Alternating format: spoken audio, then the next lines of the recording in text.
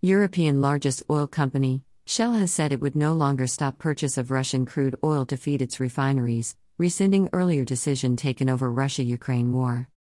Shell rescinded the decision on Saturday in a statement cited and reported by New York Times. Shell had on Monday, according to Financial Times, said the company was pulling out of operations in Russia. Shell in the new statement described the decision to purchase Russian crude oil as a difficult decision taken to avoid disruptions to market supply. Many countries in the world are currently experiencing fuel scarcity hiked by Russia-Ukraine war. Without an uninterrupted supply of crude oil to refineries, the energy industry cannot assure continued provision of essential products to people across Europe in the weeks ahead.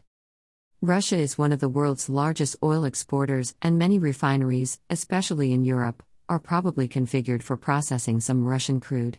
Cargoes from alternative sources would not have arrived in time to avoid interruptions in supply, the company added as captured by the New York Times. The media report reads further.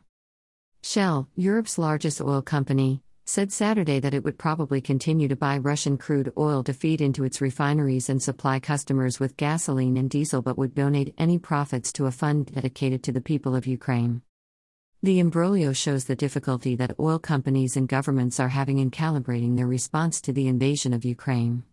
Governments have been trying to impose sanctions on the Russian economy without disrupting flows of oil and natural gas. The idea is to punish Russia without inflicting pain on consumers in Europe, which is highly dependent on both Russian natural gas and oil, and the United States. Achieving these goals will probably prove difficult. Already, most buyers are shunning Russian oil, which is selling at a substantial discount. Those moves, which will take time to be fully carried out, may not be sufficient to satisfy public opinion. Shell said that it would buy alternatives to Russian crude when possible, but completely dropping Russian oil could not happen overnight.